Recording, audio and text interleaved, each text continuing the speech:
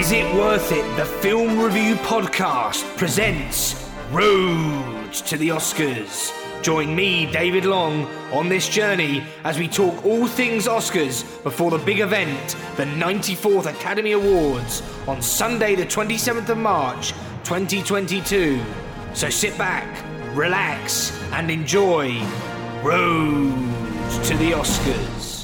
Hello and welcome to Series 3, Episode 2 of Road to the Oscars. My name is David Long and I am your host. The Oscar nominations dropped like an asteroid hurtling towards Earth. People were dancing in the streets, having to be chauffeured in their own cars, and there's power in the air. But do these dogs have legs? In this episode, I will be reacting to these nominations, but first, some important and interesting stats. Flea is the first documentary to be nominated for Animated Feature Film, and the first animated feature film to be nominated for Documentary Feature. Flea also makes history with 3 nominations in Animated Feature, Documentary Feature, and International Feature. Steven Spielberg receives his 11th nomination for Best Picture, a record for an individual producer. He also becomes the first person to be nominated for Best Director across 6 decades. Jane Campion becomes the first woman to have more than 1 nomination in the directing category. She is the 4th woman to be nominated for directing. For the 4th consecutive year, the director of a film nominated for the International Feature Film category has also received a nomination in the directing category. Ari Regner, The Power of the Dog, becomes the 2nd woman to be nominated for cinematography. No Time to Die is the 6th song from the James Bond franchise to be nominated for original song. Javier Bardem and Penelope Cruz are the 6th married couple to be nominated for acting in the same year. Troy Kotsur is the 2nd deaf actor to be nominated for playing a deaf character. Previously, Marlee Matlin won an Oscar for her leading role in Children of a Lesser God in 1986. She also stars in the fantastic Best Picture nominated film Coda. And finally, Kristen Stewart and Ariana DeBose have made Oscars history, as 2022 is the first year 2 openly LGBT+ actors have been nominated in the acting categories. So that's some stats. Now it's time to react to all the nominations. So get comfy and get ready for Road to the Oscars.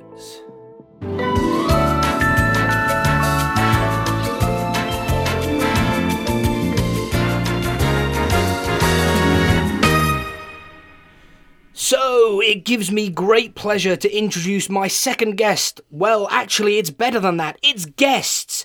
I'm joined by not 1, but 2 fabulous gentlemen joining me from the United States of America. It's Mike One and also Mike from the Mike, and Oscar podcast. Gentlemen, how art thou? I just lost money by being on this show, Dave, so that's how I am. Thanks for having us back, as always. You just recorded Oscar Race Checkpoint with us. We're on this road to the Oscars. Jared Leto could sit his ass home. I'm happy with all this, Mike. Why would you do that? Like, we don't have to start throwing punches. We could pretend we like each other. We're 30, 40 seconds in and we've already mentioned Jared Leto. What a terrible day for all House of Gucci fans. Oscar nominations day before we dive into our reactions to this year's nominations, please can you tell our lovely listeners where they can find your work and what it is you do over at the MM&O Empire? Yeah, we are Mike, and Oscar. Mike One, also Mike, and we talk about Oscars year-round. We try to make award season year-round without the stuffiness. That's one of our sayings, but you could find us wherever you hear podcasts. We are Mike, and Oscar on Facebook and Instagram, at MM and Oscar on Twitter, which is where we're probably most active.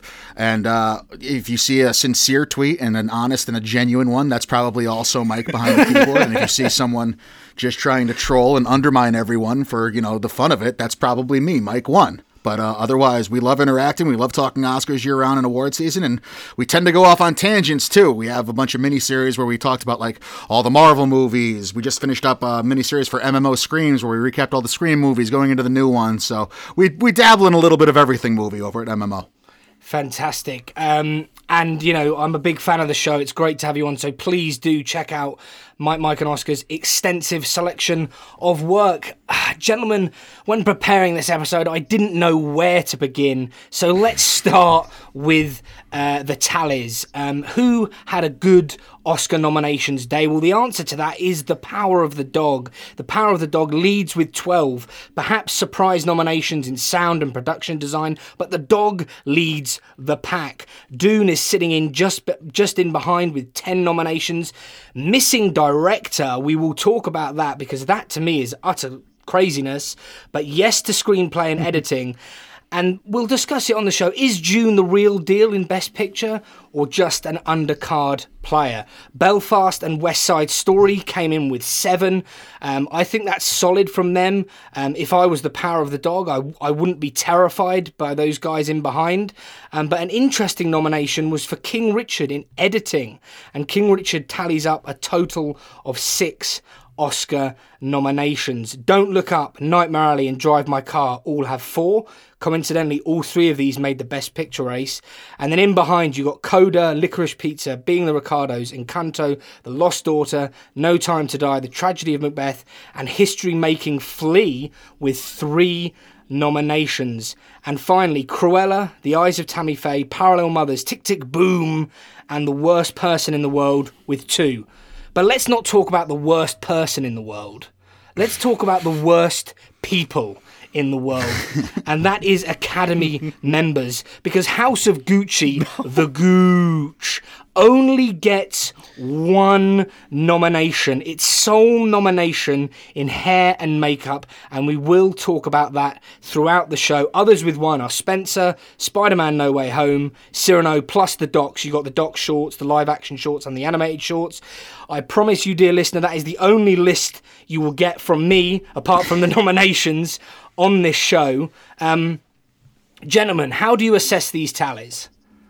I'm very curious about Belfast and West Side Story. I feel like they've always had the power to shake up these races because The Power of the Dog is looking as strong as ever, but it has not gone through the precursor season, through the gambit yet. So I'm wondering if Belfast and West Side Story overperformed, underperformed. You said solid, but to me, like, you could read these in multiple different ways. Belfast could have done better than we thought, and there's a lot of enthusiasm with the group, and it's focused features. They know how to campaign. And then, of course, West Side Story, that's Searchlight, that's Disney. They know exactly what they're doing. So these movies can surge, they can shrink and fall back. They have the power to kind of go at Power of the Dog or not. It's going to be fascinating.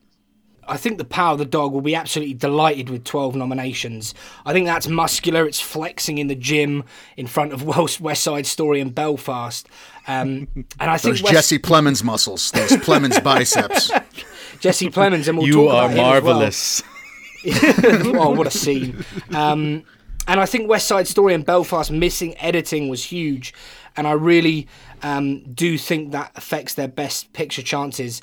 Mike 1, you wanted to chime in with something here. What's your thoughts on these tallies? Yeah, I know we'll dive in a little more to Best Picture, so I'll save thoughts from Power of the Dog and just say that, again, international feature, and it's something we kept hammering on when we did our review episode. It seems like the younger, more diverse Academy, that inclusion initiative the Academy has been running for the last 4 years or so, ever since that atrocious Oscars So White result that came out from nominations back in 2016, I want to say. Was 2016 6 years ago? Jesus. All right, anyway. That long ago, yeah.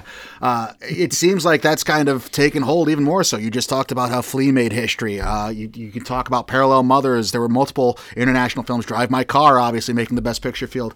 That seems to be another running theme this year, and I'm happy to see it. International films are kind of taking hold in multiple categories and not being just confined to their one category. You could say the same about animated features, too. Encanto with 3 noms, Flea with 3 noms. So I was happy to see those kinds of results, despite how just absolutely dejected I was to see how House of Gucci got treated. You and me also, my friend. You and me Also, we will move on to Best Picture shortly, but from a betting perspective, Belfast and West Side Story have both weakened in the market, and The Power of the Dog has shortened up for Best Picture. And do listen to our crossover on MM&O, where we do dive into the betting odds like the degenerates that, well, I am certainly. But let's you can include 2/3 of this podcast, Dave. It's okay. 2/3. Mike's getting there.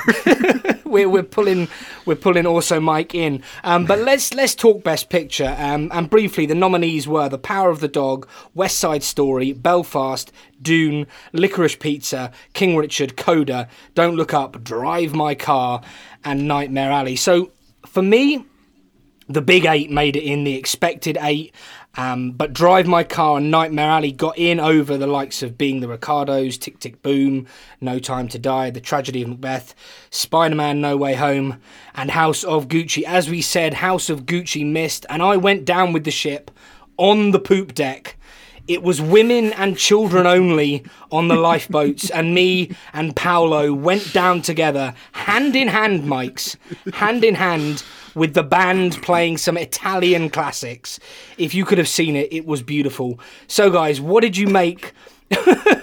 What did you make of this 10? And I'll start with also Mike. I'm not surprised that the big 8 films make it. In fact, we thought that there was a big 9 with Tick Tick Boom because they all had huge resumes. They all had Choice, Globe, PGA, AFI, and at least one, most of them had 2 of DGA, WGA, or SAG. So they had heavy guild support, like Mike just said, and they had all the precursors up till now. And Tick Tick Boom, I guess we read into those poorly, but Power of the Dog had the weakest of those resumes, Mike. It had only one because, Jane Campion stopped paying her Writers Guild dues or whatever she's doing out there in Australia. She doesn't need my Writers Guild. Doesn't need them. Yeah. She's all right. So I was fascinated to see the additional 2 movies here with Drive My Car and Nightmare Alley. We have Drive My Car with the passionate, measurable support from film festivals to Cannes, or from Cannes to the film critics like the New York Film Critics Circle, those snobbish wonders who frequented the New York Film Festival. We should see how many voting bodies we can directly insult while we're on this podcast. No, look, Feinberg insulted them today, calling them snobs, and I agree, and I'm one of them. And I like how we got the passionate support for Drive My Car from snobbish film critics, from film festivals like Cannes, loving it, and then film Twitter fanatics, like all of them. They're all crazy. We're a part of it. So Drive My Car had that one of those grassroots campaigns, Mike. And then Nightmare Alley, which you just watched. Nightmare Alley is a Guillermo noir searchlight who just knows exactly how to campaign, and they've had Best Picture winners on their CV of late. Nomadland, Shape, Birdman, 12 Years. I mean, they've had major nomination getters or mid-nomination getters like 3 Billboards, Grand Budapest, Black Swan. Mike, they know what they're doing over there at Disney. The other side of this, if you're going to talk about predictions and winners and where you want to look, and Dave alluded to this, and Mike, you kind of hit it as well. The Power of the Dog may have had some holes on its resume coming in. Not anymore. I don't know how you cannot think Power of the Dog is in the catbird seat in this picture, not only based on the Vegas gambling odds, but also the other. I mean, it's been a 3-headed race for Best Picture for a while between Belfast, West Side Story, and Power of the Dog. And if you just look at where the noms laid out, Power of the Dog is the only one without any glaring holes right now, as far as what makes and what constitute a road to a Best Picture win. Doesn't mean it's going to win, but to me right now, not only because it has the most noms, but for other reasons, and like I just said, it kind of has the easiest path, I would say. Would surprise me least to see that name called on Oscar Sunday. Yeah, I totally agree with that. I've made the joke that the dog is leading the pack. Do excuse my terrible humour there. But what you guys have said is absolutely spot on. I think most people were expecting Dune to lead the way in terms of nominations. But the dog showed up with a really, really strong hand. And, it's the betting favourite for a reason. It's got the resume. West Side Story has drifted like a fart in the breeze. That was like 3-1. You can get 9-1 on that. So I think the Best Picture race is fascinating. No House of Gucci. House of Gucci would have been fun. Like, the reason I was so, and I do like trolling the snobbery that happens on film Twitter sometimes, but House of Gucci would have been fun simply because it would have outraged everyone. Like, it is the most fun I had at a theater, but it wasn't going to win Best Picture even if it made the field. No. And that's why I wanted to see it in, because I just wanted to see people lose their minds about how could this possibly make the Best Picture. Well, like, would it have been that much, misplaced between that or Nightmare Alley? Nightmare Alley is a good Guillermo del Toro movie, but, it's fine. Nightmare Alley's not going to win Best Picture either. I think it would have been interchangeable. At least would have given more outrage and more content, more for people to talk about, which is really what I'm in this business for.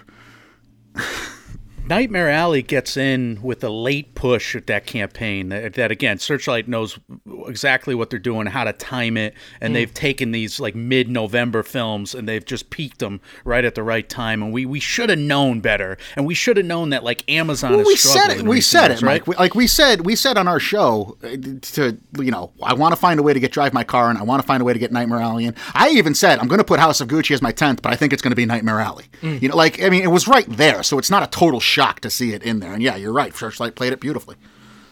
Yeah, I went 8 for 10 on my predictions, but I was not taking House of Gucci out. I was, as I said, exactly determined. Have some principle and go down with the ship. I agree, Dave. Go down with the ship. And talking of going down with the ship, we are going to move on to Best Actress next, but I just think it's important to note that in the acting categories, 9 individuals are first-time nominees. That's Jessie Buckley, Ariana DeBose, Kirsten Dunst, Andrea Ellis, Ciarán Hinds, Troy Kotsur, Jesse Plemons, Cody Smith-McPhee, and Kristen Stewart.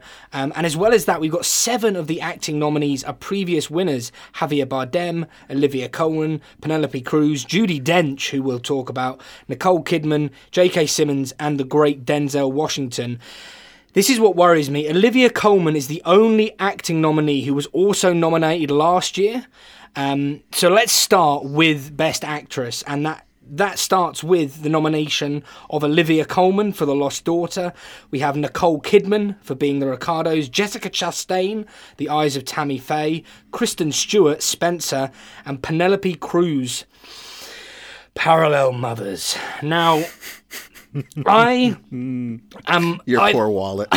My wallet is hurt, but it's not the wallet, it's the pride.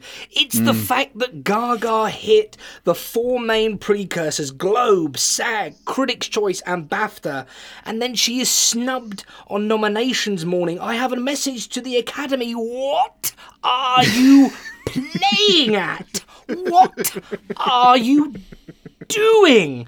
This is I took time off work to come home to watch the nominations, and as they were being rolled out, I thought, there's no Lady Gaga.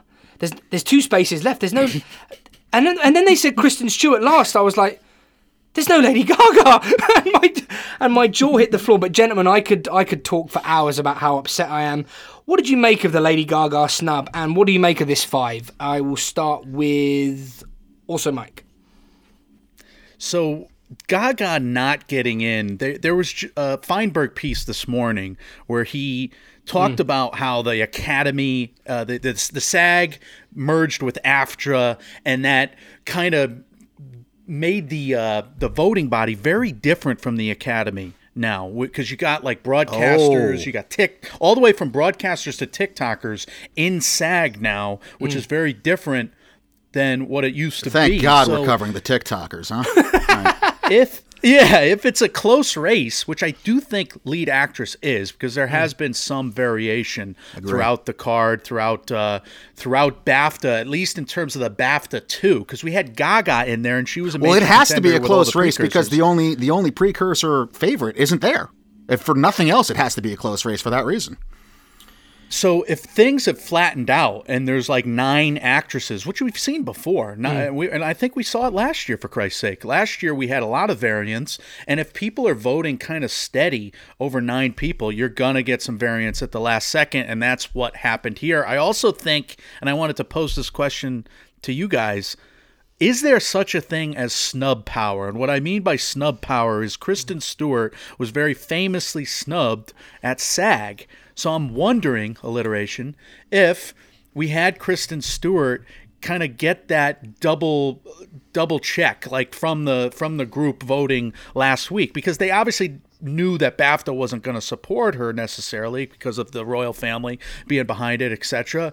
So I'm wondering if you think that the Academy, AMPAs, took notice of the fervor, not necessarily film Twitter, but it's more than film Twitter. It's the trades reporting on the huge snub that was Kristen Stewart. I'll go first. To answer your question, I think yes. I think the fact that she missed SAG was huge, and she was everywhere. She was on Twitter. There was just this panic from the I think is it Neon that produce Spencer? Yeah. They were pushing hard, and I just wonder if that name lingered in Academy voters' minds when they came to vote on that category. And I also wonder, is that what pushed Gaga out? Were people so sure that Gaga was going to get in, they just thought they wouldn't vote for her? I mean, I'm not 100% sure. I do have to use this opportunity to shout out my dear friend Craig and just say that I hate that man. I truly best friend in the world, Craig. I truly hate him. He walked out of the London Film Festival screening of Spencer and said that's an Oscar-worthy performance. He's stuck with Stewart despite missing SAG and BAFTA, and he took. I mean, I won't show you the screenshot of well, I think I have texted to you. Craig messaged me on the morning just winding me up about Lady Gaga missing and Stewart hitting. Damn you, Craig. That's why we get along, because your co-host relationship is very similar to ours. and I'm not going to acknowledge that my co-host stuck with Kristen Stewart and got that prediction right, because I bailed and I didn't. Yeah, I mean... There's a saying for you guys where I'm from, and the Italians that I know that are real Italians, by the way, not like the Gucci Italians, but there's a saying here. It's called, when you see a cooler, like you two coolers, put them in the batchroom. Put them in the batchroom. And so if you want to cancel him, that's also Mike of Mike, and Oscar. No, you guys go stand in the bathroom. I'll just say it in my Connecticut nasally voice. Stand in the bathroom and stop touching the money. Stop touching the money. And I will say, there is a saying, as a degenerate gambler that I am, don't count your money while sitting at the table. That's the worst thing to do. If you're in a casino, start counting your chips when you're playing. I yell at people. I don't even know if we're talking about Oscars right now, but just that lingo, I yell at people who do that for messing up the juju. So yeah, that's a real thing. Don't count your money. And I was certain she was getting in, and she didn't. And I have to accept that, one, my wallet suffered, but we'll get over that. But two, it hurts because for months and months I've been shouting about it on Twitter, and now I just look like a fool. I am a fool. I'm a bald fraud. Well, I wonder if this was like a backlash to not only, maybe it was a backlash to Stewart's being ignored. I think that's a decent point. I mean, we all are speculating at this point anyway, but I think it's entirely possible the American Academy just did not like that movie. Yeah. There was a lot of critics didn't like it. There was a lot of people on film Twitter who, like I already said, would have been outraged if it did do well. We're outraged when it got the ensemble nod at SAG. We're outraged at the notion of Jared Leto doing well. The sex scene has been a punchline on Twitter for months now. Yeah. There's just a lot of people that did not like House of Gucci, which it would not surprise me to see the Academy have been fallen into that camp and taking that out on Lady Gaga's nomination chances here. Before we move on to actor, I'll just say, when the nominations were coming in, I was worried. I was worried because Gucci's name just wasn't coming up.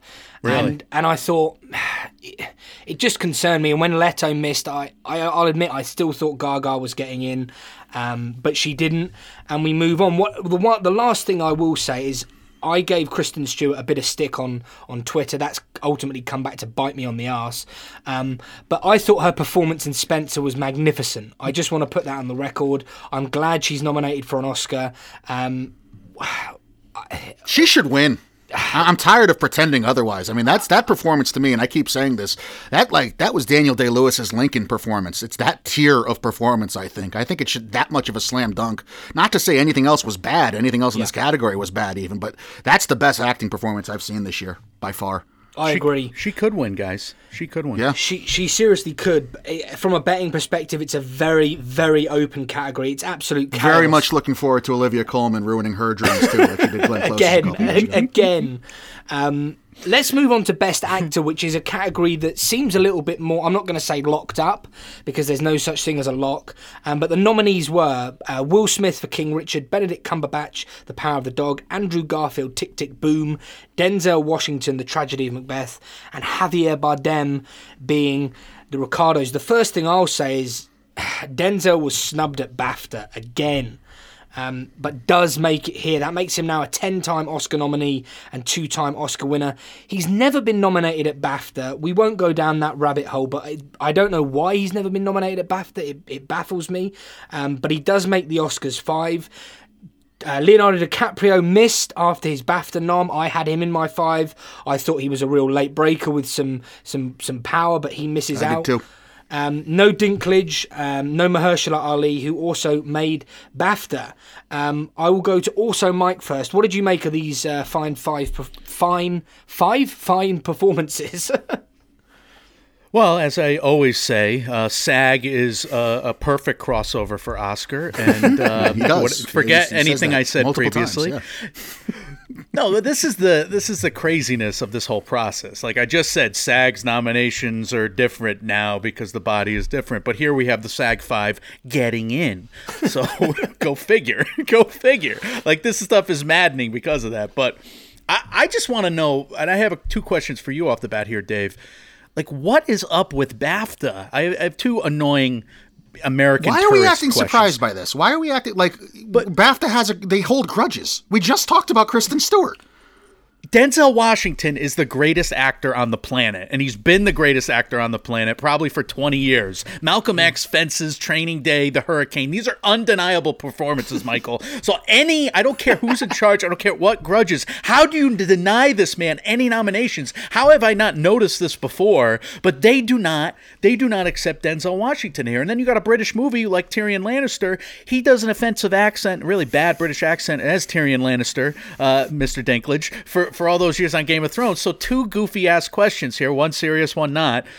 What is BAFTA doing, and do the British people hold grudges Rhymes like my with co-host seems to think? spacism. I mean, I don't know what is wrong with BAFTA. Let's get to the point here. Denzel doing Shakespeare. I mean, us Brits eat that up. It's Denzel Washington doing bloody Shakespeare. Like, whatever you think of that movie overall, Denzel is brilliant. And I don't know what's happened between Denzel and BAFTA.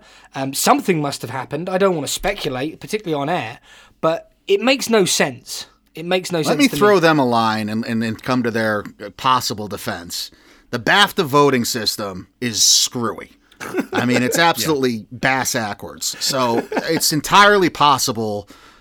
For those who don't know, and Dave, correct me if I'm wrong, but they had the voting body vote. They took the top 2 vote getters for each category. Those were 2 nominees, and then there was this jury selection of 9 to 12 people who filled in the other 4 nominations for each category for the acting category. So it's entirely possible that they had the top 2 vote getters and they just assumed somebody else was going to step in for Denzel. And then by the time it got to we have 6. Oh, well, let's just move on.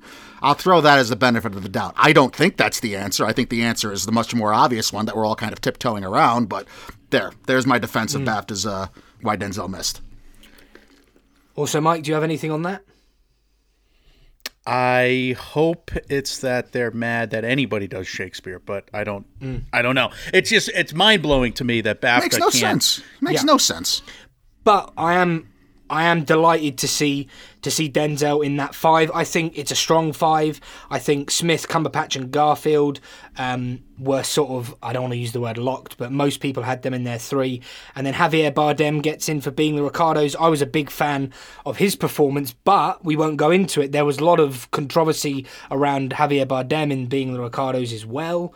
I saw someone on Twitter say that it's the first time, I don't know if I should have wrote it down, I didn't, but it's the first time, I don't know if it's the lead acting category or any lead acting category, first time since 1981 every nominee is a former nominee. There's no first time noms in the category. Oh wow.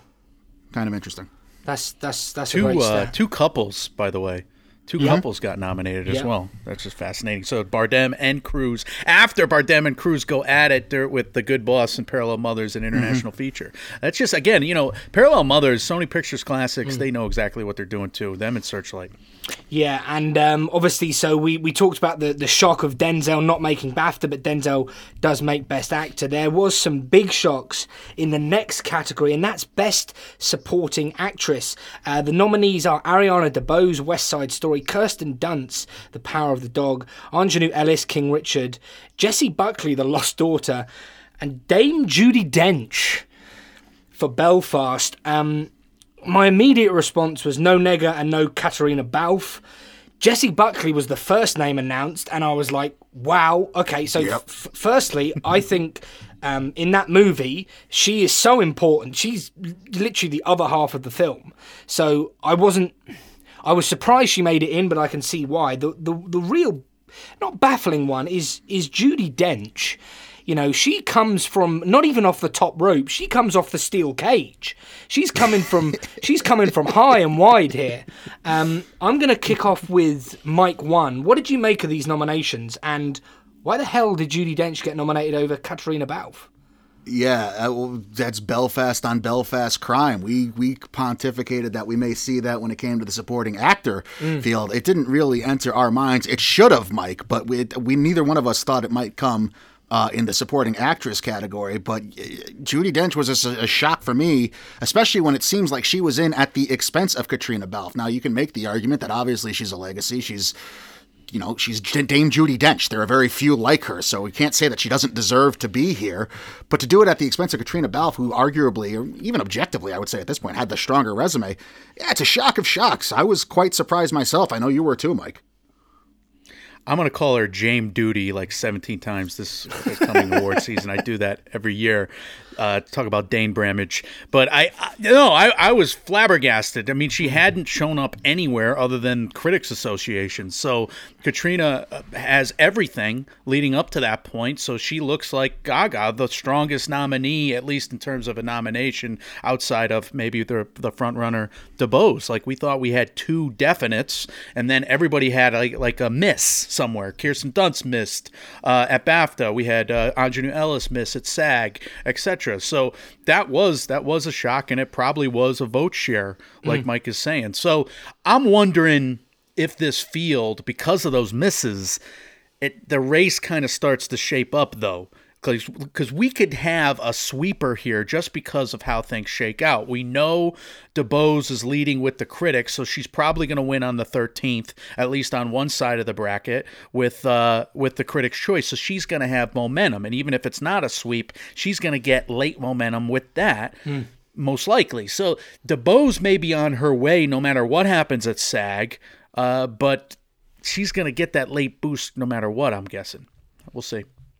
Yeah, DeBose is definitely in the driving seat. If you look at the betting odds, she's a short-priced, heavy favourite. And one thing that frustrates me is when I left Belfast at the London Film Festival, I said to Craig, Judi Dench, don't rule her out come Oscars season. And I follow a lot of other pundits, and I just didn't see the name there. I thought I was just crazy again, like the Lady Gaga, so I sort of forgot about it, which does frustrate me a little bit. But some fine performances in the supporting actress category. Ariana DeBose definitely leads the way, and we've got a strong leader, I would say, as well, in the next category, which is supporting actor. The nominees were Cody Smith-McPhee, The Power of the Dog, Ciarán Hinds, Belfast, Troy Kotsur, come on Troy, for Coda, Jesse Plemons, The Power of the Dog, the first man ever to be nominated for reading a sauce bottle label, and J.K. Simmons for Being the Ricardos. My first initial reactions were, I was delighted to see Plemons. Shocked but delighted. I love that man. I think his skills are just superb. I think he's integral to that movie. There's so many likeable scenes, quotable scenes. Shocked to see J.K. Simmons, but it is a superb performance. Let's not beat around the bush. No Bradley Cooper, who made SAG. My theory about Bradley Cooper winning his first Oscar, again, just looks utterly ludicrous now. And let's not forget Paolo. our dear friend Paolo, no Leto, the SAG and Globe nominee, damn the Academy to hell. This is where I knew Gucci was in trouble. This is where I knew Gucci was running out of petrol. So they're your nominations. Mike 1, what's your thoughts here? My thoughts are that the Academy disliked House of Gucci so much they would have rather given something like Being the Ricardos a third acting nom than they would have given Paolo his rightful day at the altar here in the supporting actor category. I think J.K. Simmons is surprising. I don't know that the two from Power of the Dog is all that surprising. I think the person who, aside from us, who was happiest to see Jesse Plemons here might actually be Troy Kotzer. Because that could be a vote-splitting situation. Cody Smith-McPhee's been the favorite. I could see easily Plemons being talked into being the favorite as well. Those could split votes. And Troy Kotzer, who has just become, I mean, you want to talk about people who have played this award season perfectly so far. He hasn't even done anything other than just be himself and be just absolutely the most lovable human being on the face of the planet Earth that even my cold, dead, angry heart can't dislike him. So I'm pulling for him too. I'd love to see him win on the Academy stage. Yeah. Also, Mike. One of the most empathetic, sympathetic 5 characters we've seen in a while, and this could oftentimes be the sidekick category, the buddy category, but supporting actor roles can be the villain as well. I think in this particular case, it's like, which character do you want to hug the most at one time or another in the plot? No spoilers, Mike, with one movie in particular, but we do have a case. My answer is still Paolo, by the way, for that question too. But go on. Hard disagree. I want to play Kill the Carrier with Paolo in that freaking backyard of my Italian dreams with all those buffoons and hooligans, as you would put it, Dave, playing whatever the game that was brilliant. No, we had fun at House of Gucci, but I do think Leto got vetoed a little bit by the Academy of Motion Pictures and Sciences.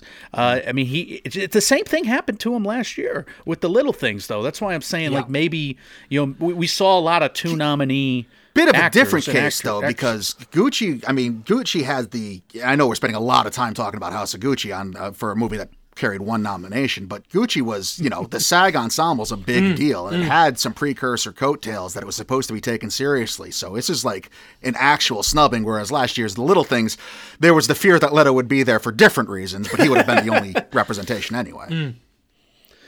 But Cody Smith-McPhee, to your point earlier, though, Mike, he's probably not the Daniel Kaluuya sweeper in the same vein, though, and there could be vote sharing now. So we may be in for a fascinating race. Maybe there's not a sweeper. Maybe we'll have variance and we'll have doubt at the end of it all. I hope so.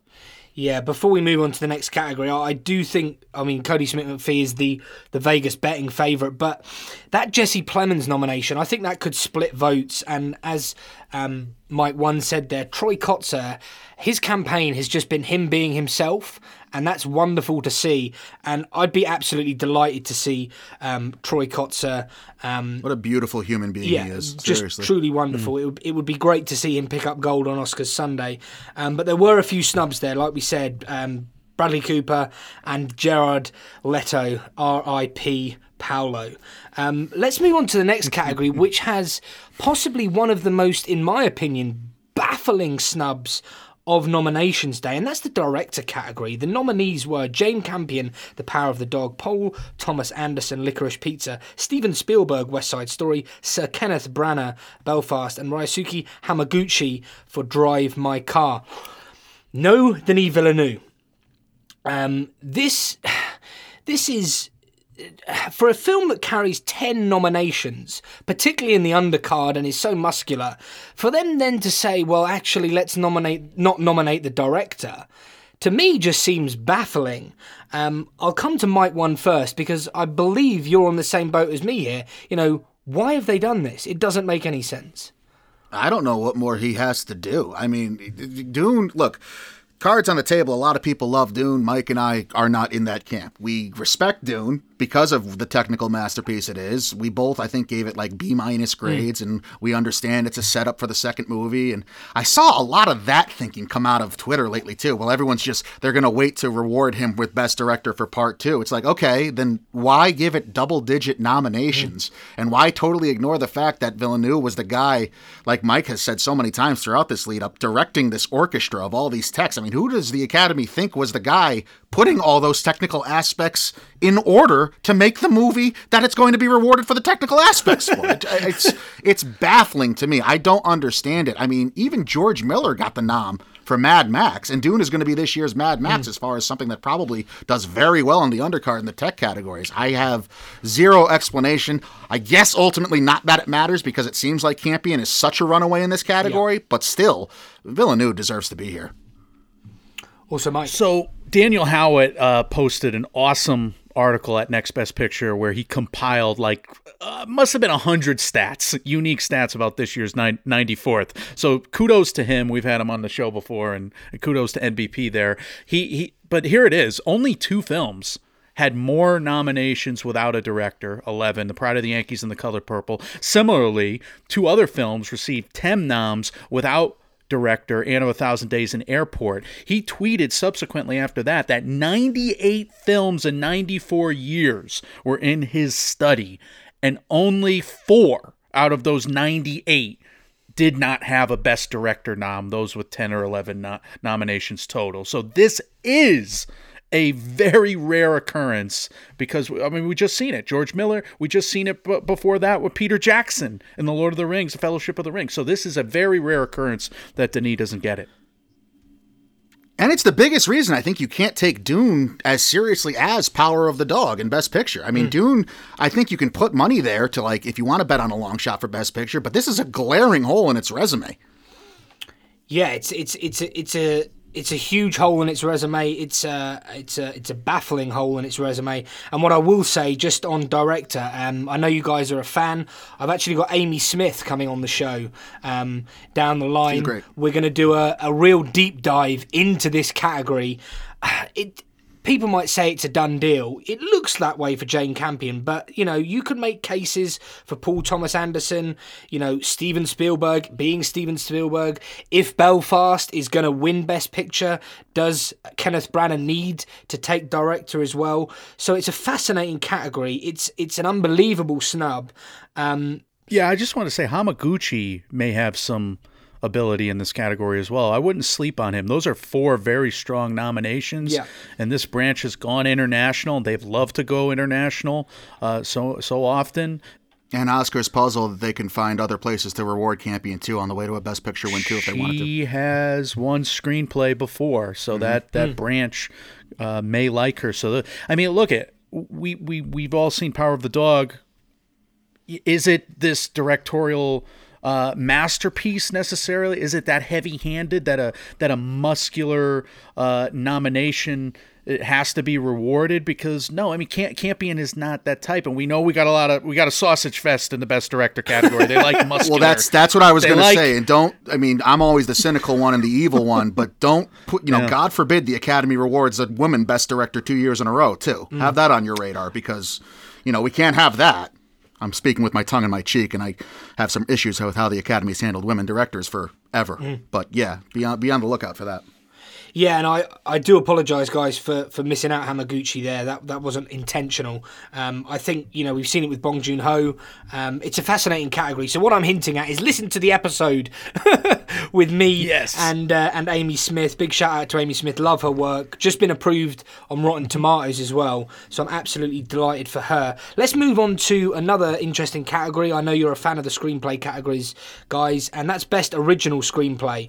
The nominees were Licorice Pizza, Paul Thomas Anderson, Belfast, Sir Kenneth Branagh, King Richard, Zach Baylin, Don't Look Up, Adam McKay, and The Worst Person in the World. I suppose the first thing to say is The Worst Person in the World was a shock here, and Being the Ricardos missed original screenplay, although it had the WGA. fascinating category. An important category as well. A screenplay nomination really bulks up your Best Picture chances. A screenplay win is obviously going to help you on that road to a Best Picture win as well. I'll come to Also Mike first. What did you make of these nominees? And how are you feeling about this category? Well, I thought this category was kind of locked in because we had 5 big resumes once Belfast got back into the race with WGA, not being eligible for WGA comes back here. Look, I was surprised that Sorkin missed a composition category 2 years in a row. Yep. Last year he missed director at the last, the 11th hour there for the Trial of the Chicago 7, or was it editing? No, he missed director because he got in editing there. But this year he misses screenplay after having the resume to do it. But this is one of my favorite categories because they pick new blood like Joachim Trier and Escovedo, because The Worst Person in the World is one of those stories that just it unfolds in like these 3 distinctive acts, and it's just one of my favorite film festival experiences from the fall. So I'm really psyched that it's here. So that's basically my main takeaway from this category too. Worst Person in the World getting in this category that's another example of the international film doing really well in other categories. But I was shocked to see it there. Happily shocked, but shocked. And it just proves, some years I was on my pedestal this year saying, look, the omissions at the WGA don't matter that much recently, historically. That's been true. It's been more, what has mattered more has been the films that got there, the screenplays that got to the WGAs. That's usually been a kicking off point to have their momentum swing through Oscar Sunday. Parasite is a great example of that, with Once Upon a Time in Hollywood missing the WGAs a couple years ago. But this year, the omissions mattered. Yeah, I would say so. And there was some omissions as well, perhaps some surprises in the Best Adapted Screenplay category. The nominees were The Power of the Dog, Jane Campion, The Lost Daughter, Maggie Gyllenhaal, Coda, Sean Heder, Dune, John Spaihts, Denis Villeneuve and Eric Roth, and Drive My Car, Ryosuke Hamaguchi and Takamasa Oi, I think is how you say his name. If I got that wrong, I apologise. The first thing, we're talking about omissions. No West Side Story, I think was notable here, gentlemen. I think that damages its Best Picture chances. I really do. No Tick Tick Boom, but Drive My Car is showing some muscle here by getting into the adapted screenplay. I'll start with Also Mike. What did you make of this fine selection of nominations? A very competitive category. We had major resumes because we had the ineligibilities, as you said. West Side Story, this one hurts. Not getting in here for Tony Kushner, having the name that he has, having the 3 previous nominations that he's gotten. So no editing or no screenplay for West Side Story. Typically that's a problem if you're looking at Best Picture power. I wonder if this is between Campion and The Field or Campion and maybe a Hamaguchi, where Hamaguchi, flexes, more strength after what would look like a international feature win. He's definitely the leader in that race, I would say, just based on how it's moving and based on how the Academy, nominated Drive My Car with 3 additional noms on top of international features. So I'm wondering if Denis Villeneuve maybe gets some snub power here after not getting director. But otherwise, I think this is a great race, and you wonder about Oscar's puzzle theory as well, Mike. Yeah, I was going to talk about Oscar's puzzle theory here because we talk about that. It's something we created on our show where we talk about how the Academy has this tendency to spread the love on their Oscar balloting without trying to, give one movie 18 awards on the night. They'll pick and choose where they can award someone. So that's why you'll see something win director without getting a screenplay necessarily on its way to Best Picture and whatnot. And I think this could be a reveal. This could signify everything or nothing, just like every category could, right? What a statement by me. But this could, you could see Campion win something here on her way to winning director and Best Picture. Maybe people don't want to give Campion all 3 awards, so they go with something else here as well. Could totally see that. Drive My Car, to Mike's point, had just about as good of a day as it could have hoped to have. I think that's kind of cool. And again, just another show of strength of the international film just in general. Also want to just make note, Netflix is going to keep an eye on what you see from Netflix on the sides of IMDb and in commercials that you watch on TV and everywhere else on streaming and whatnot in the coming weeks, because I'm very curious to see how they're going to market what they did. I think The Lost Daughter did well for itself, but they have The Lost Daughter. They obviously have Tick, Tick, Boom. They have The Lost Daughter. They have Tick, Tick, Boom in a couple categories. They have Don't Look Up, and then their big one's The Power of the Dog. Historically, what they've done this time of year has like made commercials for every one of their nominees in one commercial. I think that would be stupid for them to do this time. Just concentrate on Power of the Dog. I agree. We talked about this on our last episode. Mike made that point, and I've come around to it hardcore. This is your chance, Netflix, to win Best Picture and a couple other major categories that you've yet to do. Just throw everything you have behind Jane Campion. Yeah, I totally agree. I think Netflix should be really focusing in on The Power of the Dog. I think it's their best chance of we could dive into it. You know, they've had other. I mean, The Irishman, for goodness sake, they couldn't win with The Irishman. It shows that the Academy's maybe not ready for a Netflix movie to win Best Picture, but they've got a great chance here. I would be piling my efforts, my time into promoting The Power of the Dog. And Netflix also have a fantastic nominee in the next category, which is believe it or not, one of my favourite films of the year. And we'll get on to the nominees now, and that's Best Animated Feature.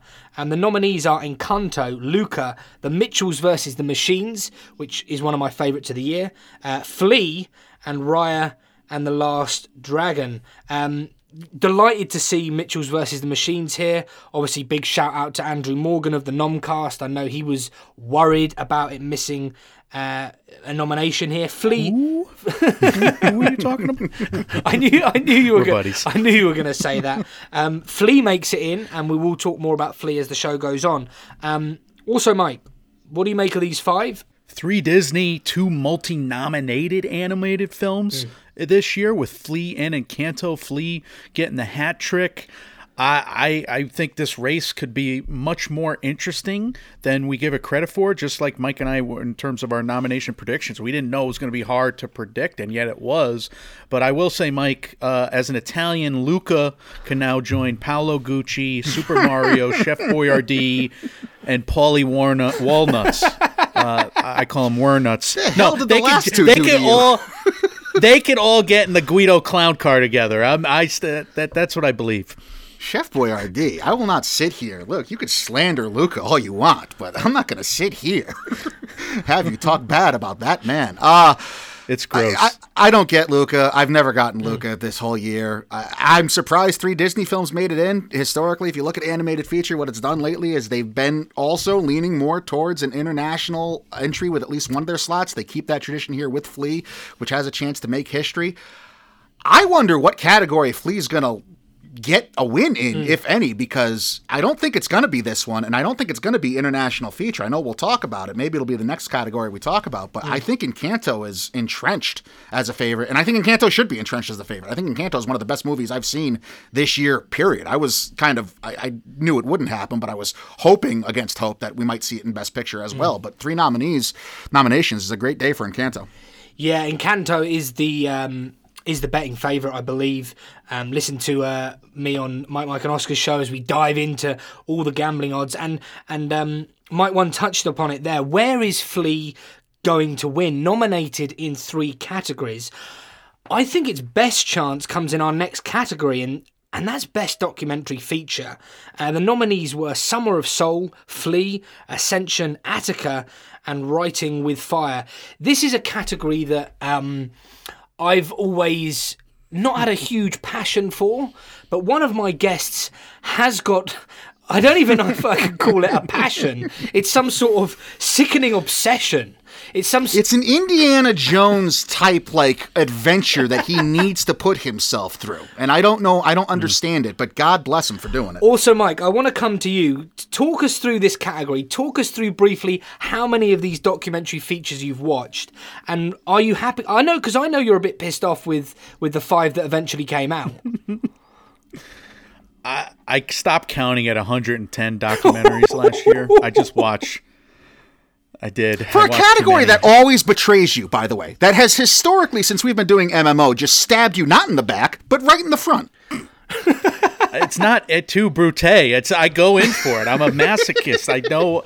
It's here for the stabbing. Really sick Yeah, I just walk right into it every time. But I do love this category, and I loved it this year in particular because of such a deep field of what I thought were very strong movies, one after another. And you could have picked one of 30 films, and I would have been really cool with it. Look, my favorite film, The Rescue, also Mom's favorite film as well. That was a watch party we had, one of the festivals, and we're bummed that The Rescue's not here.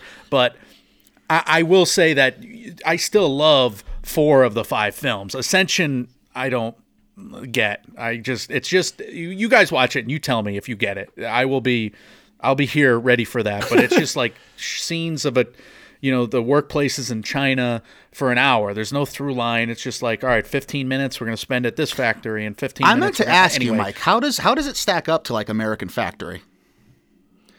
American Factory had a through line. We had subjects. There's just no story in Ascension?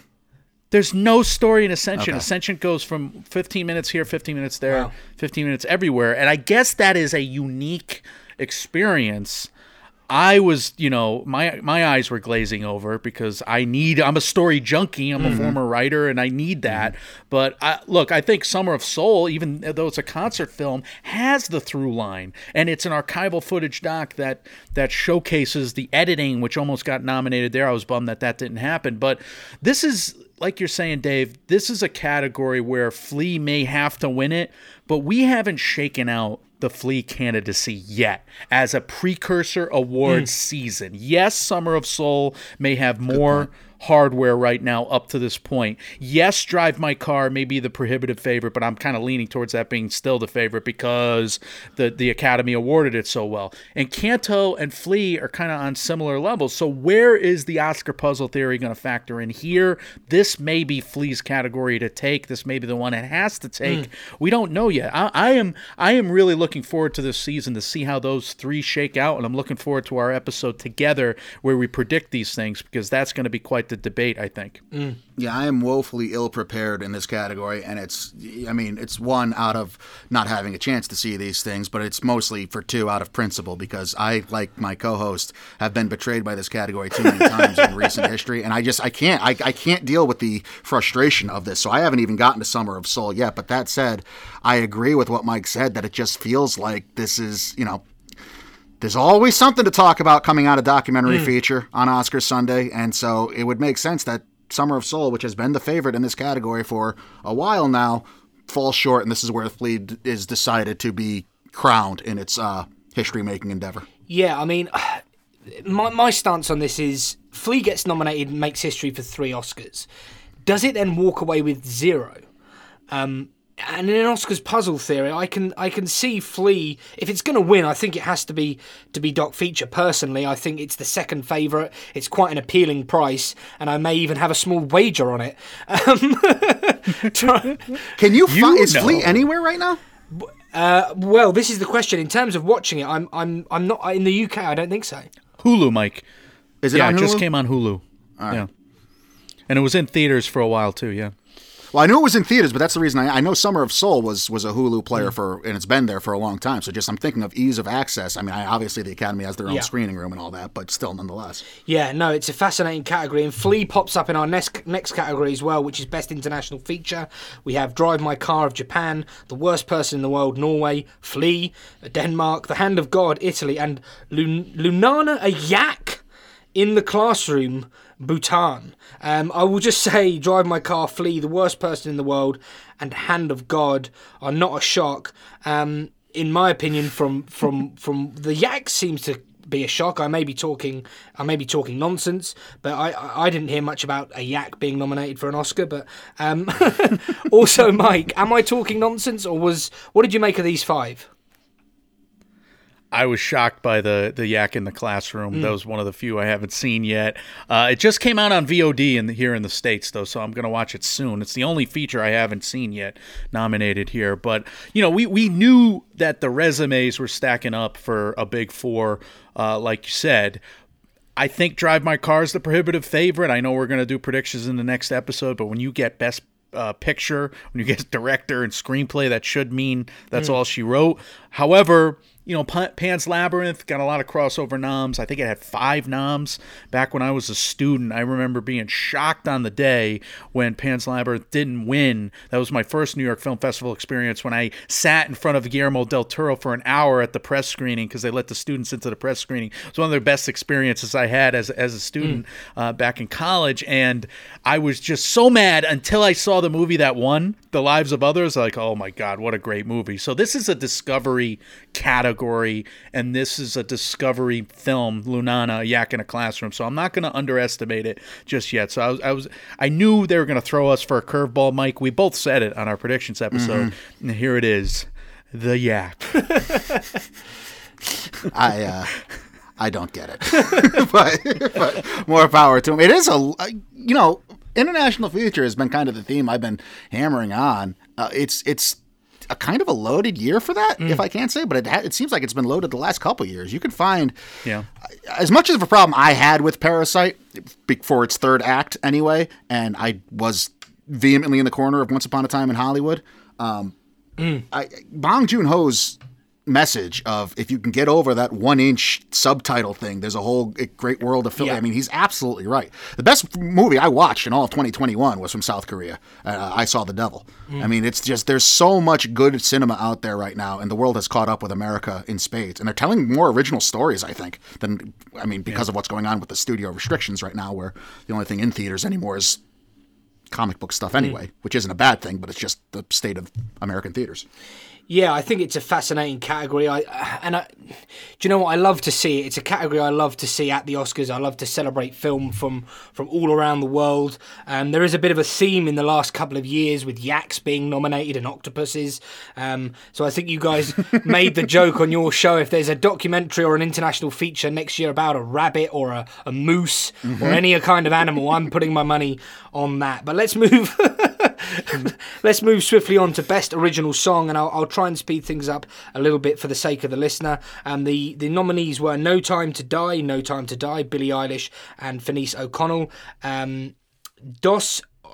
Mike won, or also Mike, is it Dos Oruguitas is how we've been saying. Dos Oruguitas. But our pronunciation is not award-winning. Dos Oruguitas, Encanto, Lin-Manuel Miranda. Be Alive, King Richard, Beyonce Knowles, Carter and Dixon. Belfast, Down to Joy, Van Morrison. And Somehow You Do, 4 Good Days, Diane Warren. Diane Warren gets her 13th Oscar nomination. 13!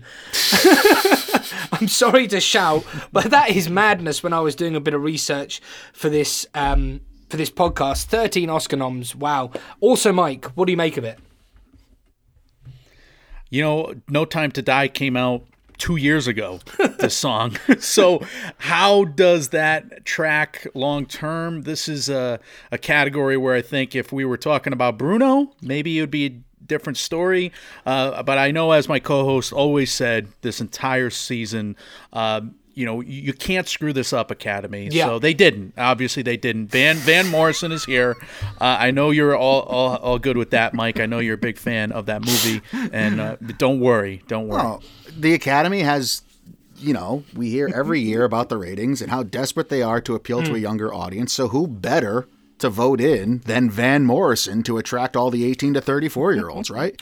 No, it was the easiest layup of all time for this category, and there was no bigger or more sure bet than the Academy was going to somehow screw it up. A year in which you could have had Billie Eilish, Ariana Grande, Beyonce, Jay-Z, Kid Cudi. You could have even had U2. I mean, there was so many A-listers that could have appealed to so many different demographics and age-wise and cultures. And no, you go with Van Morrison, and God bless Diane Warren, but she's a surprise to be here, and she's probably going to be asked to come to not win again, unless it would be a shock because they think Billie Eilish is young enough to do it. But I'm upset, but I'm not surprised, and I think No Time to Die is the prohibitive betting favorite, probably for good reason.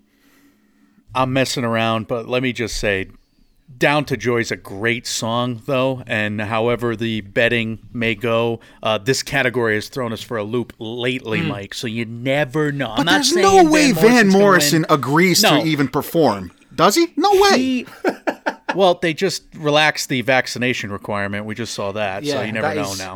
But I think I think Van Morrison is not the guy I'm circling, but I think this category with her winning last year, you know, Encanto, we'll see how the precursors shake out, but the top three you know, odds getters, or however you phrase that. The long shot won last year with her. The long shot won with Judas and the Black Messiah. Her should have won. And I was on that until Oscars night too. I mean, that's just the best song. And usually, I mean, at least recently, they get the song right, which is nice to see. And if they get the song right, it should be No Time to Die, I think.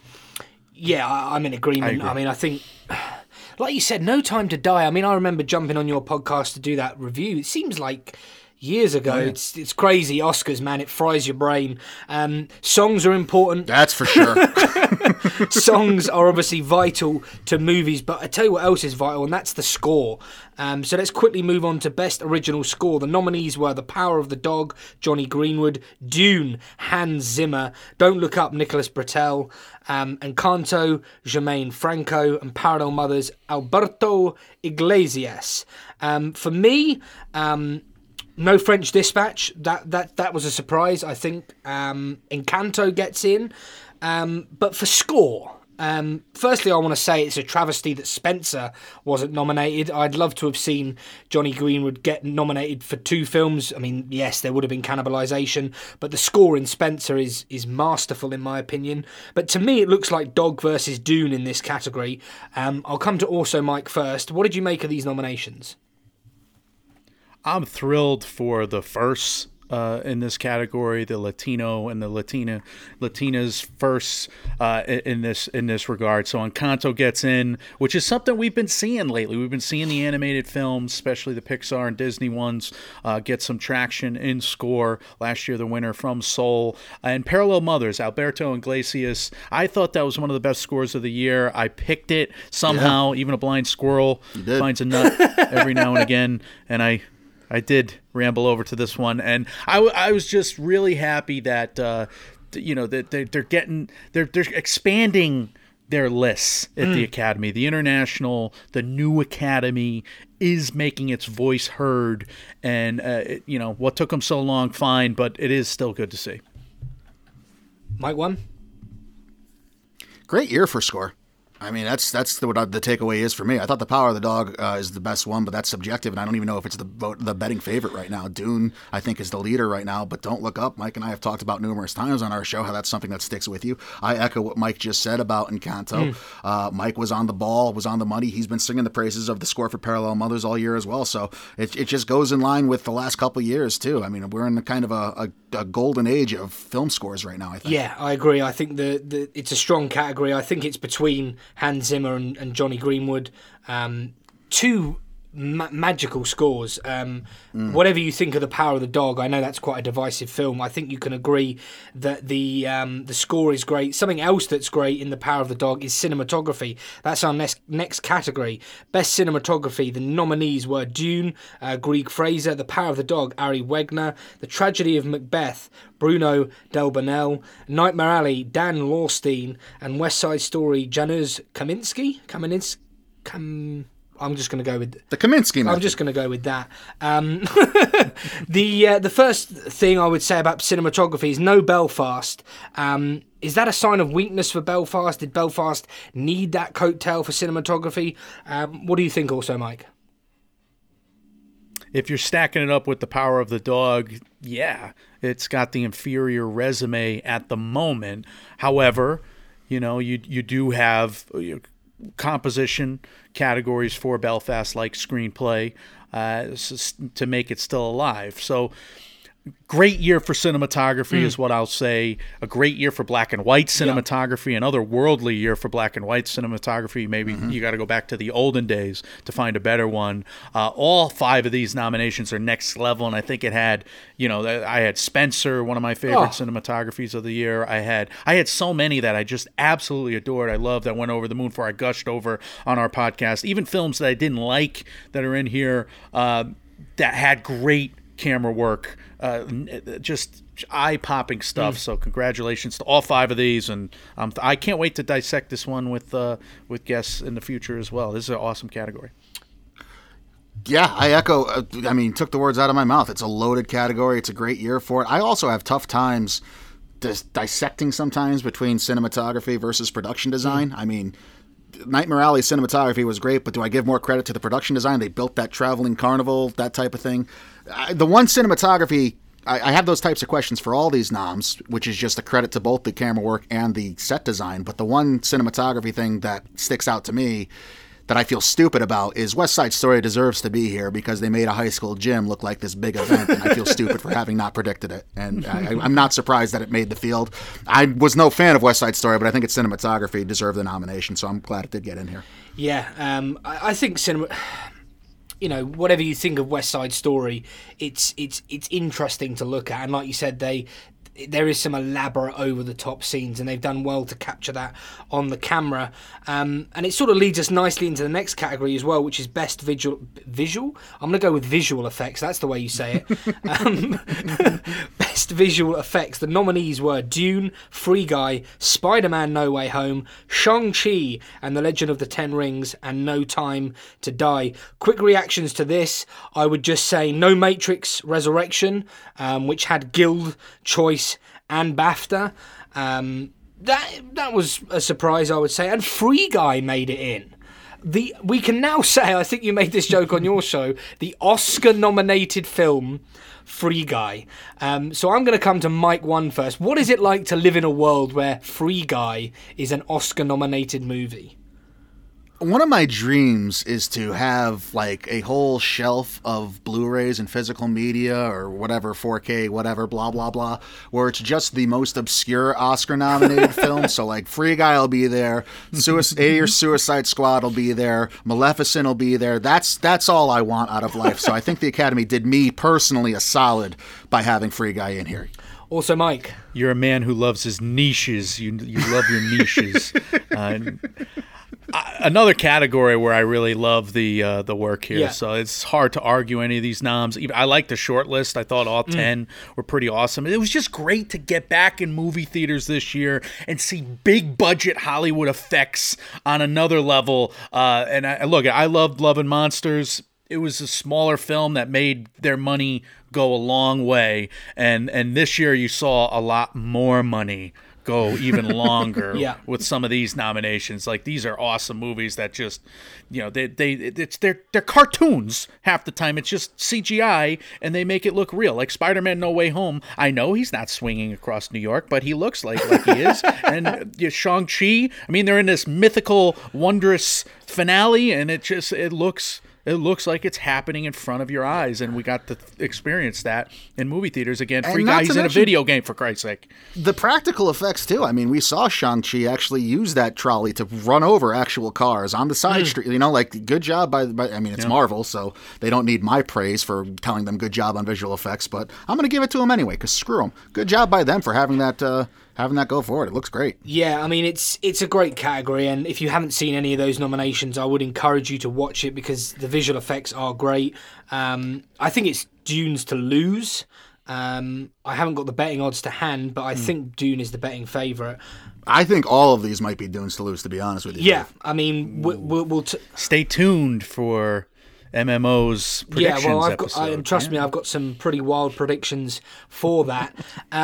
So from visual effects, we move to editing. Now, editing, if you're new to this Oscars puzzle, if you're new to this podcast, editing is a key nomination. I think you guys would agree when I say that. It's a real sign of strength, and I think you guys have got some amazing stats on your show, but the crossover between an editing nomination and a Best Picture win, or an editing win and a Best Picture winner, are pretty high. And the nominees for Best Film Editing were Dune, The Power of the Dog, Don't Look Up, King Richard, and Tick Tick Boom. My immediate response: no Pizza, no Belfast, and no West Side Story. This is like tremendous news for The Power of the Dog. For Belfast and West Side Story to miss editing, I've seen a lot of people on Twitter with those nominees retweet it with "It's over, The Power of the Dog has won." Tick Tick Boom makes it in. I just want to say that film is superbly edited. If you want to see an example of a good edited film, watch Tick Tick Boom. But I was shocked to see it hit editing and then miss Best Picture. And what I will say briefly, King Richard shows some strength here. I was a big fan of King Richard.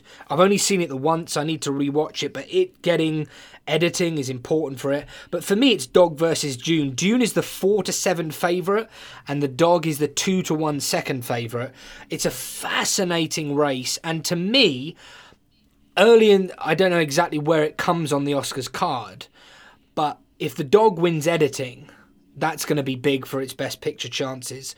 I'll come to also Mike first. What did you think of these nominees? And stop me waffling.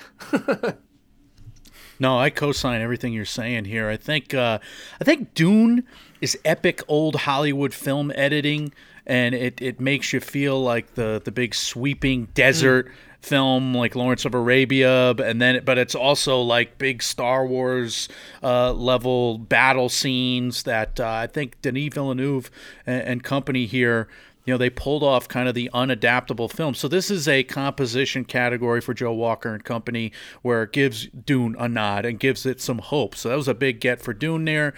King Richard is now alive, I think, in more for more of a Best Picture conversation than we thought, getting Pamela Martin the nomination here, because I do think that's a pacing award, and I do think the Academy, in terms of Best Picture, they require a well-paced film, and I love the pacing of King Richard.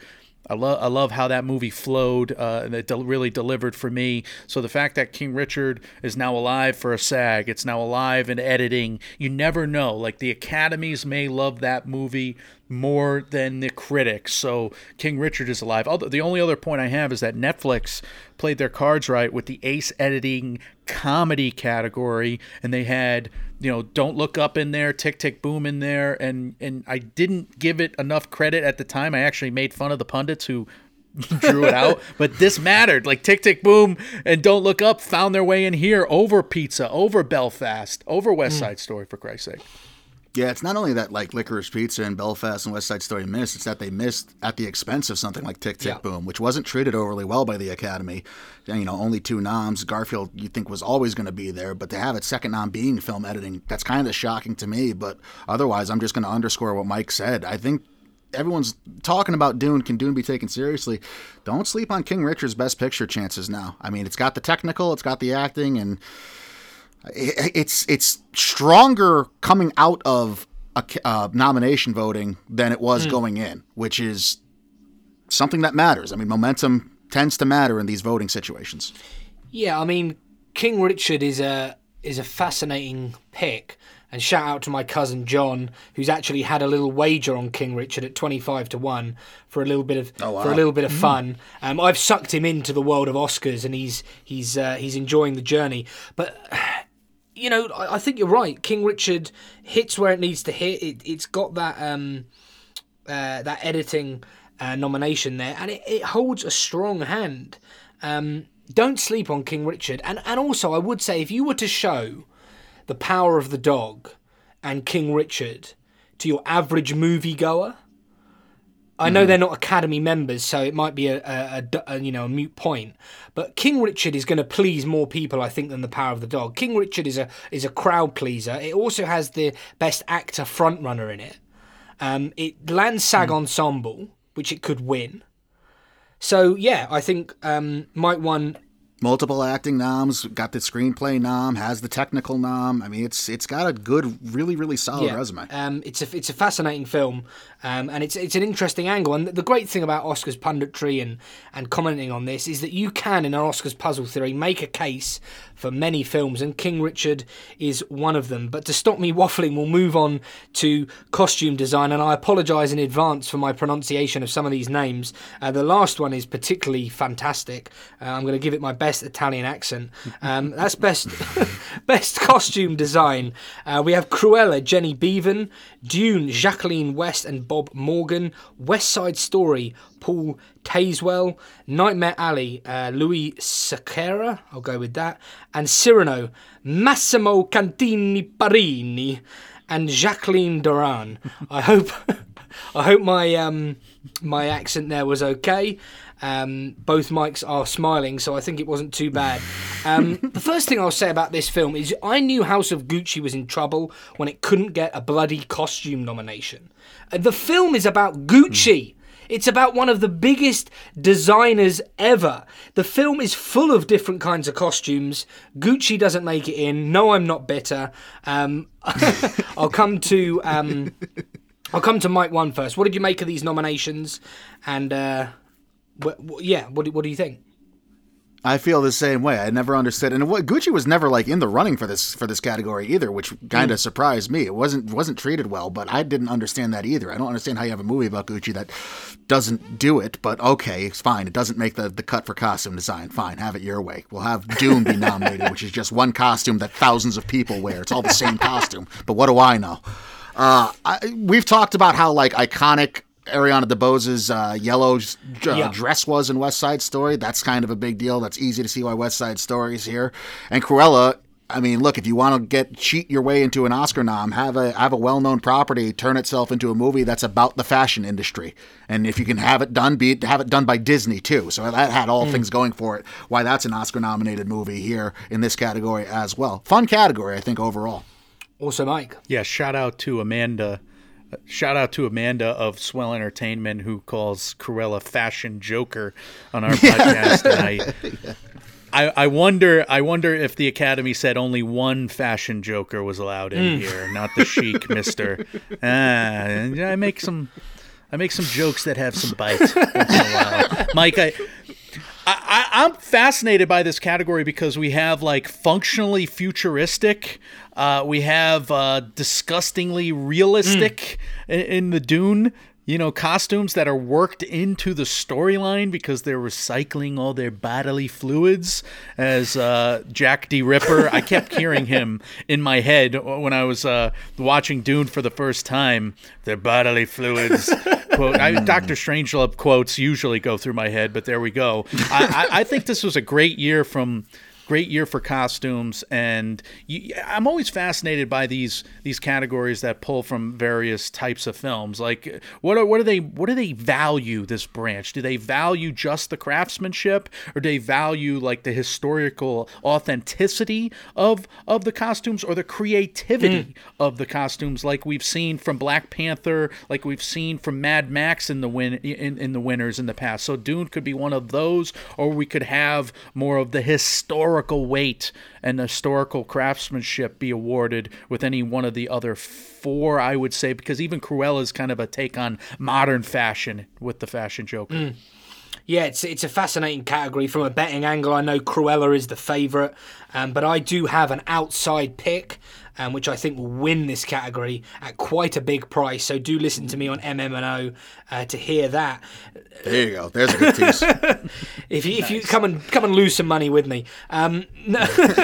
Let's move on to the next category, which used to be two categories, and now it's sound. It's just sound. The nominees are Dune, West Side Story, No Time to Die, Belfast, and The Power of the Dog. To me, this is a pretty slam dunk win, in my opinion, for Dune. Like, that film, I'm not going to pretend I know nothing about sound editing, sound mixing. Talk to my co-host Craig Fields. He'll tell you when it comes to technical stuff, I'm a complete buffoon. But you don't have to be an expert to know that the sound in Dune is incredible. I think No Time to Die, the sound in that film was brilliant. We spoke on your pod about how many noms that would get. I was great to see that here. I'll come to Also Mike first. It's a tough category to really get your fingers stuck into. But what did you make of these nominees, and how are you feeling about this category? Oh, I suck at predicting this category. I don't know if I'm allowed to talk about it. I don't know if I'm allowed to talk about it for too long, but I will say, like, Belfast gets audio coattails, but audio respect. And much like, Roma with those riot scenes, here you have a black and white movie, a memoir from a director with riot scenes in it, and the cacophony of sounds that one would hear in a riot on a Hollywood level. You hear those in the film. And I think the precision of The Power of the Dog is is rewarded here as well. I think they really, that's a quiet film, that's a slow-paced film, and you get sound there that you really, it really digs into your brain, earworms, so to speak. No Time to Die, like you said, West Side Story, Dune, these are huge Hollywood productions with just majestic levels of technical savvy that none of us will ever understand. Mm-hmm. That's correct. I don't understand. So there you have it, guys. Three guys talking about a category they don't understand. Only available on Is It Worth It, the film review podcast. It sounds good. Road to the Oscars. It sounds good, Dave. Sounds good to my ears. Good. I'll use that as a promo for the episode on Twitter. I tell you what, though, a category we do know a little bit more about is production design. Some fascinating nominees in this category, and it's one of the categories where actually I just can't argue with the noms. Like, I'm just pretty satisfied with them. The nominees in Best Production Design were Dune, Nightmare Alley, West Side Story, The Tragedy of Macbeth, and The Power of the Dog. I'm going to come to Mike 1 first. Thoughts on this category? I think they're all pretty well earned. I mean, I love production design. There's also, I keep talking about this, there's this sneaky link and this correlation between what happens at the production design category at the Critics' Choice and what ends up happening both in the Oscar noms and Oscar winners. So if you kind of want some insight as to what's going to win this category, maybe pay attention to when the Critics' Choice rolls around with the production design category. But as far as doing this on merit, I mean, Nightmare Alley was wildly impressive. Dune, obviously wildly impressive. Macbeth, Mike and I joke all the time. Like, when you have a castle, you get into production design, but are you cheating if you have the castle? Do you have to actually do stuff with it? I'm saying that in jest. I'm sure they did a lot, but like, the castle helps. But yeah, these are 5 movies that have really blow you away settings. The castles in The Tragedy of Macbeth, they could like pass in the movie Dune, though. They're that sleek and well constructed to the point where you wouldn't expect them in medieval times. You would expect them in futuristic, science fiction. So I will give it that credit. And I think that's a testament to all these production designers, set decorators, and art directors, where they built these iconic sets and reimagined them to the point where we have 5 adaptations here. The Power of the Dog was a really meaningful book for some people. We finally get to visit Mr. Phil Burbank and his memories of Bronco Henry there. We have, West Side Story. Is there more iconic production design in Hollywood history than West Side Story and all the neon lights of the original? Nightmare Alley, that's a remake, and we get Guillermo's Carnival. And then, of course, Dune, of the Planet of Arrakis. I mean, they made a documentary about a guy who wanted to make that movie and couldn't figure it out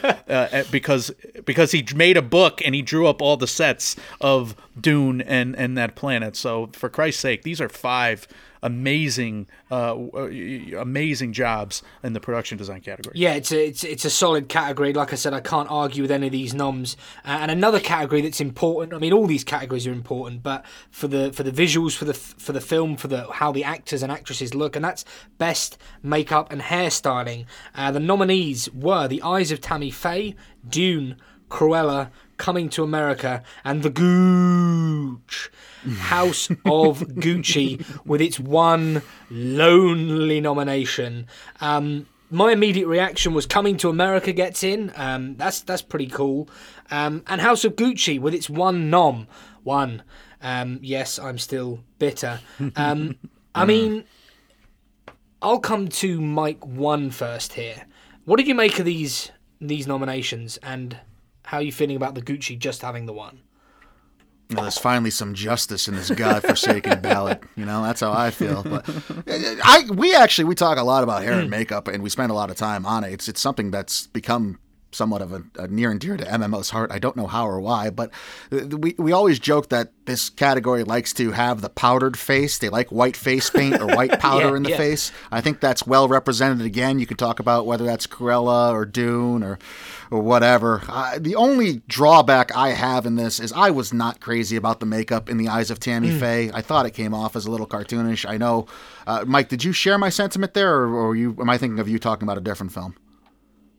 No, I think I agreed with you more or less. Right. Tammy Faye's face is highly constructed in real life and in the film, and it's a bummer in some cases because beautiful women shouldn't do that. I wish they wouldn't.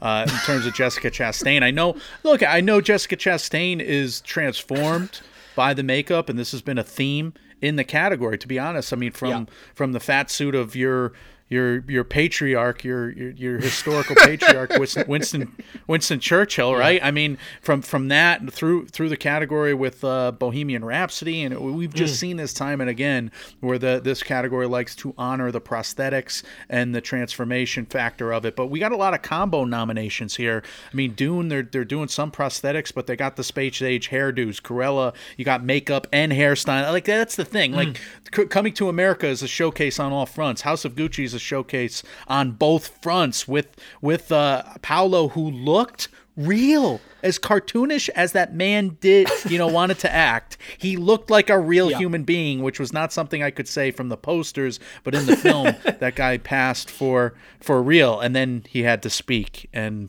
well, when he spoke, I didn't. It only got better. Yeah. That's what you're going to say? It only got better? That's not what I said. That's not what I said. I trailed off, but that's not what I said. So that's your nominees for Best Makeup and Hairstyling. And we are coming into land now. 3 more categories, and we'll keep these fairly brief. But I do want to mention them. They are Oscar nominees. They are great pieces of work, and they deserve to get a mention on the show. Best Live Action Short, A La Cuckoo, Take and Run. The Dress, The Long Goodbye, On My Mind, and Please Hold. Just briefly, have either of you seen any of these? Nope. I have not. Not yet. We will watch them. Yeah. We will. But let's just say this. Let's make the PSA. Go watch these movies. Go support these films. Go support these filmmakers. Maybe bring tissues and be prepared, because sometimes they're a parade of sadness and they tug at your heartstrings. But yeah, they're definitely well-made films. But yeah, now these nominees are out. They're rewarding. Seek them out and watch them. Briefly again, we'll mention Best Animated Short. The nominees are Affairs of the Art, Bestia, Box Ballet, Robin, and The Windshield Wiper. Also, Mike, what have you seen here, and what do you think was snubbed? If you have any thoughts on this category. Yeah, Robin is on Netflix. It's very cute. It's a half-hour short film, but it's well made, and you want to hug birds and mice in that film. So they did that. I wish Us Again was here. I wish Nemo was here, and those are 2 movies I thought were really well animated last year. Yeah, and what I would say is, and another plug here for Andrew Morgan, if you've heard of him. I'm going to be reviewing Robin with Andrew Morgan of the Nomcast, so keep an eye out on his feed next week. And we're coming into land now. We are landing, and it's Best Documentary Short. The nominees are Audible, Lead Me Home, The Queen of Basketball, 3 Songs for Benazir, and When We Were Bullies. Also, Mike, what do you make of this 5? Anything that missed? And I know you've seen at least one of these. Yeah, The Queen of Basketball is really good. I love that one. Otherwise, Audible and 3 Songs for Benazir are on Netflix. I'm kind of holding back to watch these because I want to watch them with Mike. I want to sit next to Mike and put my arm around him. No, I don't want to be anywhere near you when we watch these films. But I can't wait. No, I can't wait to talk about these because we had so much fun talking about these last year. In this particular category, documentary short feature or documentary short film, that was one of our favorite categories of the night, Mike. Yeah, they're important films too. They're usually, especially the doc shorts, they come with a message, but they are heavy, very heavy. Yeah, I would say Audible, Lead Me Home, and 3 Songs for Benazir are on Netflix, and I will be discussing those with Andrew Morgan on the Nomcast. Gentlemen, believe it or not, the plane has now landed. We have finished this particular show. So I just want to thank you so much for joining us on this 2nd episode of Road. I did that there for you guys, the Road to the Oscars series. Mike 1 and Awesome Mike, it's been an absolute honour to analyse this year's nominations with you both. Please, once again, just remind the dear listener where they can find you and all your work. Yeah, we are Mike, and Oscar on Facebook and Instagram, at and Oscar on Twitter, Mike, and Oscar at gmail.com, and on Reddit. We are available wherever you do hear podcasts. So whether that be on the Apple Podcast app, on the Spotify app, whatever app you use to hear podcasts, when you're done listening to the Is It Worth It pod, type in Mike, and Oscar. We'll be there waiting for you. And why not leave us both Andrew's pod and good God, I just totally spaced out there. Sorry. No, it's absolutely... Totally spaced out. I'm talking about Andrew. Now he's on my mind. David's pod and our pod. A 5-star review. Yes, we would. It's been a long one, Mike one, so I'll forgive you there. You can also find us on social media. We're on Twitter at Film Is Worth It. You can also find us on Facebook and Instagram. Just search for Is It Worth It, the Film Review Podcast. You can also email the show with your thoughts on the Oscar nominations. Please do email the show. We love getting your emails. You can email the show at mymail.isworthit@isitworthitpodcast.com. That email address again is mymail.isworthit@isitworthitpodcast.com. You can also find our extensive back catalogue where you're listening to the show right now, or head on over to www.isitworthitpodcast.com. Breathe in. Final thing, just to plug the next episode, it's going to be with Andrew Morgan of the Nomcast, and we're actually going to do a streaming special. So we're going to do Netflix versus Apple TV versus Amazon Prime versus Disney Plus. We're going to talk about all the streamers, Showdown. What it means. You know, it's a big thing now, particularly with COVID times, how much of an impact do streamers have on the Academy Awards. We will find out on Oscars Sunday. The plane has landed, the passengers are now getting off, and we'll finish by saying, I've been David Long, they've been Mike, and Oscar, and this has been Road to the Oscars. We will be back talking all things Oscars very, very soon. Thanks, gentlemen. Thank you, sir. Thank you.